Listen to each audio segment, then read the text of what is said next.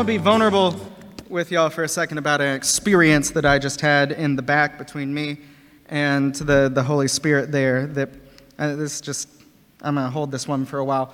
We're singing, Matthew, what was the song just before this last one? What do we call that? Goodness of God. Goodness of God. We're singing Goodness of God. Your goodness is running after me. And Matthew says, do you believe it?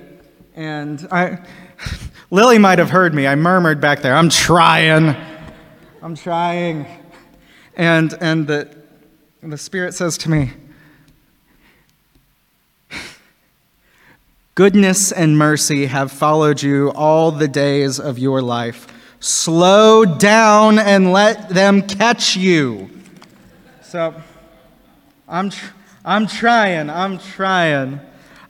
It's good to be with all of you this morning. As we mentioned earlier in the announcements, we're about to start a church-wide series in the space, church-wide adult Bible study on themes around generosity. Pastor Jim will be leading that class here in this space during the Sunday school hour during the month of August.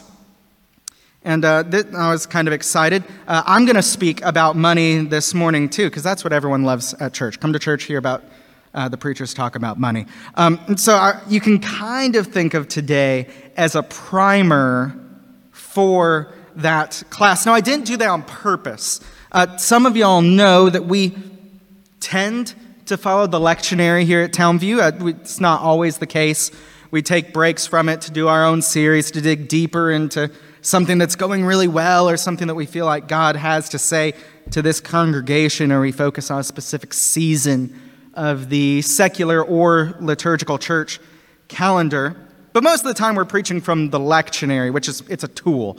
The lectionary, if you're not familiar with the concept, is a calendar of texts that run through a 3-year cycle that churches around the world from all different denominations participate in. And the idea is if you stick with it for 3 years, you would have heard the whole story, the redemptive arc of the Bible from the pulpit in those 3 years, which also means churches around the world are engaging with the same texts on certain days, and there's some really neat beauty there. So if you visit another church or stream another service today, you might hear a sermon on a similar text. So that's kind of neat. So it's a bit of a double-edged sword of a blessing, though, to use the lectionary, because sometimes it invites us into texts that, as a preacher, I might choose to avoid. And today is kind of one of those days for me. The passage that's being offered to us from the Gospel of Luke is a brief and fairly well-known parable, and I don't like well-known stuff. There's too many landmines. Everyone's already got an idea of what they mean. But this parable is perfectly suited for the task of opening our season of talking about generosity. So let's go for it. My notes here say, lead with bad economic news. I don't think I actually need to do that. Y'all know it's hard out there. I know it's hard out there. Jesus knows it's hard out there. It's the bad economic news is so ubiquitous. My notes could just say, lead with bad news or lead with the news.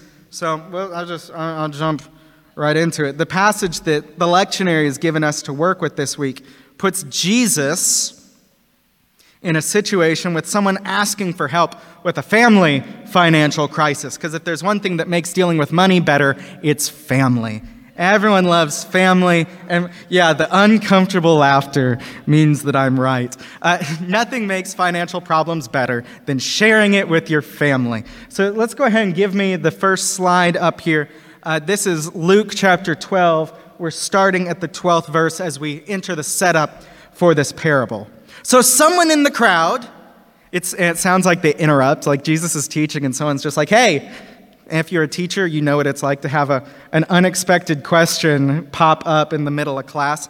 Someone in the crowd said to him, Teacher, Jesus, tell my brother, that's a good parent statement too, tell him to, Jesus, tell my brother to divide the inheritance with me. Jesus replied, Man, who appointed me judge or an arbiter between you? It's actually a bit of a ironic line. No one else is suited to be the judge, right? And it's fairly reasonable to go to a rabbi for this sort of arbitration, but Jesus says, "Who made me judge or arbiter between you?" Then he said to them, "Watch out! Be on your guard against all kinds of greed. Life does not consist in an abundance of possessions." And he told them this parable. The ground of a certain rich man yielded an abundant harvest. He thought to himself, "What shall I do? I have no place to store my crops." Right from the start here, Jesus is setting a trap for his first listeners and for us. From the opening line of this story, we don't have a reason not to like this certain rich man. And assuming that some of Jesus' listeners knew their Bible, Jesus is laying a trap for them because from an Old Testament perspective, this man's earthly riches is a sign of heavenly blessing. God likes this guy. That's why he's rich. And then the fact that the ground is yielding an abundant harvest, this is another sign of divine blessing. You can't make your plants grow. That's God up to something. In fact, God has blessed this man to such an extent that it's become a problem. His barns are no longer big enough. They're no longer sufficient. And he has to make a decision about what to do with all his extra grain. Back to the parable, verse 18. Then he, the rich man, said, "This is what I'll do. I will tear down my barns and build bigger ones. And there I will store my surplus grain. And I will say to myself, 'Self, you have plenty of grain laid up for many years. Take it easy. Eat, drink, and be merry.'" Jesus is again relying on his listeners' knowledge of the Bible here for this little detail. That phrase, "eat, drink, and be merry," comes from Ecclesiastes 8:15, where the wise teacher suggests that the events of life are actually pretty random. So it's best to eat, drink, and be merry and enjoy what you have while you have it, because tomorrow's not promised. Perfect setup for the next bit of the story. And so the rich man quotes the Bible verse to himself while having this internal discussion, which, by the way, is the closest thing he utters to a prayer, and it's to himself. So we have a wealthy, successful, entrepreneurial, industrial, Bible-quoting man on our hands in this story. Next verse, God speaks. "But then God said to him, 'You fool, this very night your life will be demanded of you. Then who will get what you have prepared for yourself?'" Jesus concludes, "This is how it will be with whoever stores up things for themselves, but is not rich towards God." Jesus has taken us on quite a roller coaster in this very short story. The rich man, the blessed man, the foolish man, the dead man. So at what point did this man become a fool? I think it's about the time that he started talking to himself. He receives all of this blessing, but experiences a total lack of creativity as to what to do with it. When the blessing arrives from God and he ends up with more than he could possibly use or even store, he doesn't ask God what to do. He inquires of himself. And he gives himself terrible advice. Something that it's almost a catchphrase in my pastoral care work is, "Don't believe everything you think." This man is believing everything he thinks. And this is where his foolishness reaches the level of inciting judgment. The ambition, the enthusiasm, the passion, the determination to tear down all of his barns and build newer, larger, better ones to store his excess, to celebrate his excess, to worship his excess. In doing so, his barns have become temples. Just a few passages later in the Gospel of Luke, Jesus will remind us in Luke 16, I think there's a slide for this, "No one can serve two masters. Either you will hate the one and love the other, or you will be devoted to one and despise the other. You cannot serve both God and money." The foolish man here has confused the value of his possessions. He's confused the purpose of his possessions. And maybe most importantly, the foolish man has misplaced the source of his security here. Where he could be thanking God for the blessing of this harvest and seeking ways to honor God with this blessing, he's congratulating himself on his achievement and putting systems in place to insulate himself and his wealth. This might as well be the definition of mammon. Do you know that old word? That's an old archaic. It's one of my favorite words, archaic. It's an old archaic word. We don't use it much outside of the church or Bible talk these days. If you pick up a King James version and you read this passage, you will encounter the term. Jesus will say, no one can serve two masters. Either they'll hate one and love the other, or they'll be devoted to one and despise the other. You cannot serve both God and mammon. Now, in the story of how we get our modern Bibles, mammon here is sort of a leftover from the Latin. And in the Latin, it's kind of a leftover from the Aramaic spoken in Jesus' day. Me, mo, ne, mammon.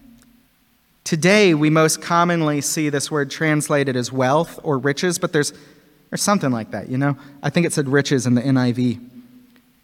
But there is more built into this phrase, into this word that Jesus is using, mammon. It speaks of how wealth can corrupt and twist you when you allow it to guide your heart. Maybe this is why Paul, in his letter to his young friend Timothy, writes, I think we've got a slide for this, but godliness with contentment is great gain. For we brought nothing into the world, and we can take nothing out of it. But if we have food and clothing, we will be content with that. Those who want to get rich fall into temptation and a trap, and into many foolish and harmful desires that plunge people into ruin and destruction. For the love of money is the root of all kinds of evil. Some people, eager for money, have wandered from the faith and pierced themselves with many griefs. The love of money is the root of all kinds of evil. The love of money has led some away from the faith. The love of money has brought many grief. Those seeking to be rich, hoarding our abundance, fall into all kinds of temptations and traps. The problem here isn't having money. The problem here isn't owning things. The problem is when money has you. The problem is when your things own you. Think back to what David read so well earlier in the service from Colossians 3. Since then, you have been raised with Christ. Set your heart on things above, where Christ is, seated at the right hand of God. Set your minds on things above, not earthly things. For you died, and your life is now hidden with Christ in God. When Christ, who is your life, appears, then you also will appear with him in glory. Here's the money line. Yes, that was a bad attempt at a joke. Verse 5 says, put to death, therefore, whatever belongs to your earthly nature.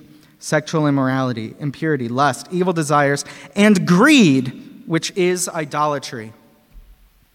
The type of greed that we're seeing in this parable that Jesus has given us today is an exercise in idolatry.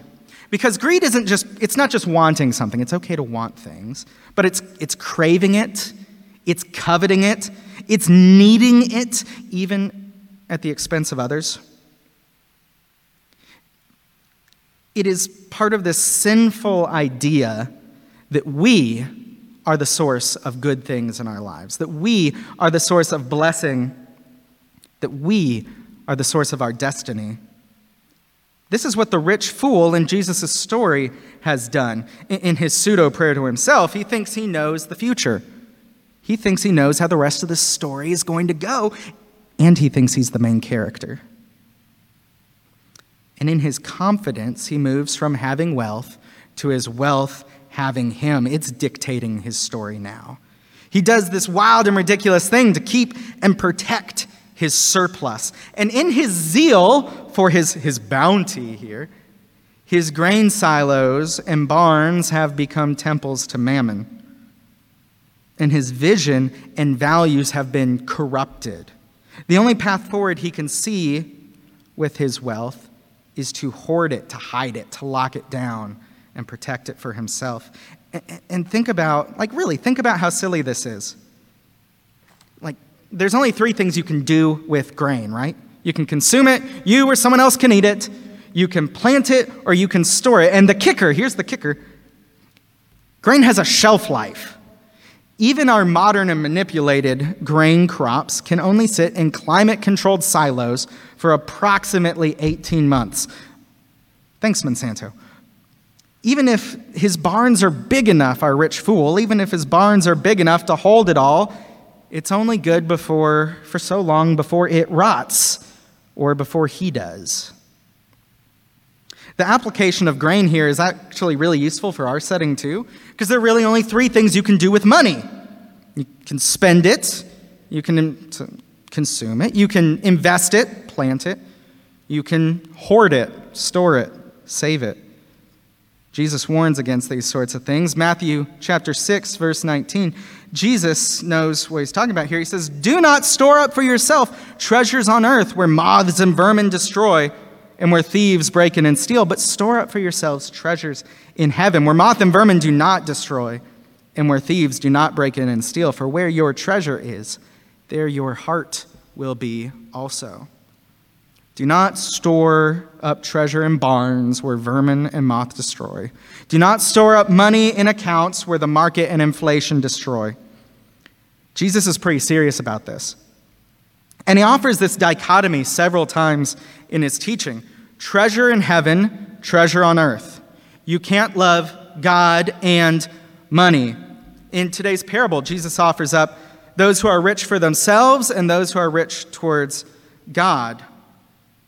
Even reading from Paul today in Colossians, we get a similar set of options. Set your things, your mind on things above or earthly things. Because there are only 2 ways to think about our financial lives. There's the way of the kingdom and there's the way of the market. And these 2 realms, they're telling very different stories. They have very different values, very different priorities. The market wants you to see money as the ends, the point of the story, while the kingdom wants you to see money as a means, a tool to accomplish greater kingdom good. See 1 John 1:9. The market wants you to trust in your own power and capabilities to build the perfect life.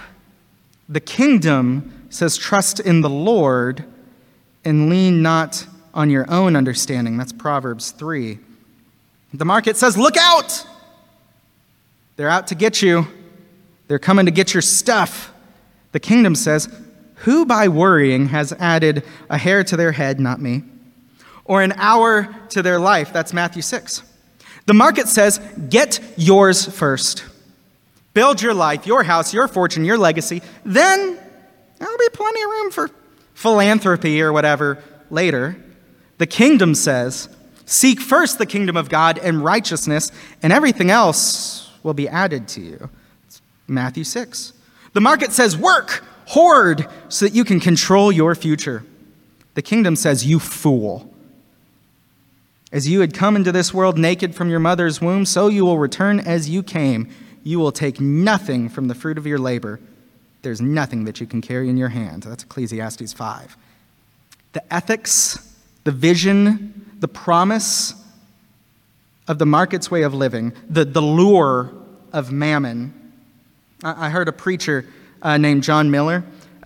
He had this great line for it. He said, it's like drinking salt water. That's too good to not use.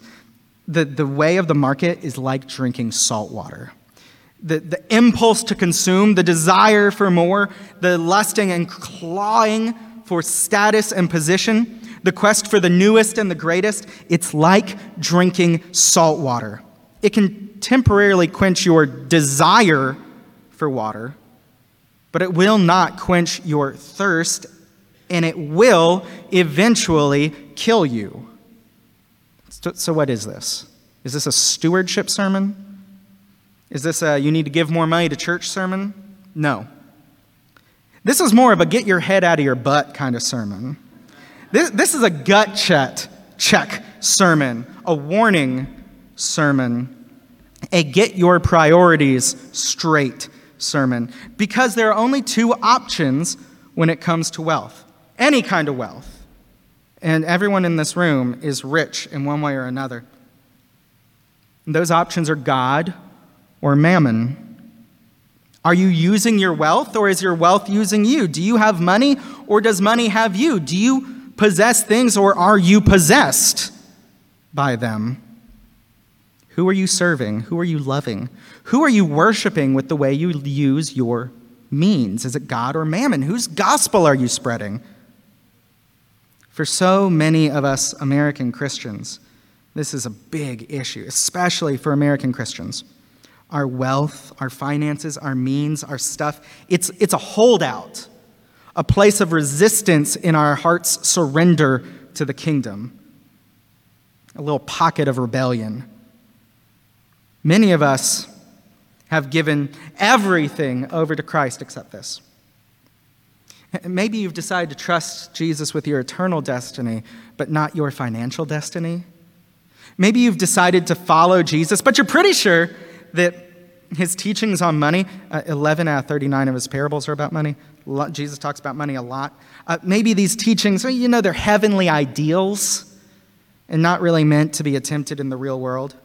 Maybe you're here today and you're a great Christian at church, like really, really. You're a godly spouse, a godly parent at home. You represent Christ well in the community through kindness and love and service. But at work, at the bank, at the firm, well, the rules are just different. So you're playing a different game. The rules are different. Maybe you've trusted God with everything except your retirement, except your career, except your future. And it's so easy. It's so easy to do this. And there's so much cultural inertia that just pulls us along with the kingdom of the market. Tells us to set aside our career, set aside our livelihoods, our possessions, our wealth. That's ours. That's for us. Jesus can have the rest of it, but those are mine. When all of it is a gift from God, when all of it belongs to God. Who are we worshiping with our wealth? It's a question for me too. It is revealed in what we do with our abundance as well as with our tight budgets. Especially now, as we face recession, money is on everyone's mind and everyone is watching. The world is watching. So the question is, who is the king of your wealth? Is it mammon? Is it Jesus? Is it you?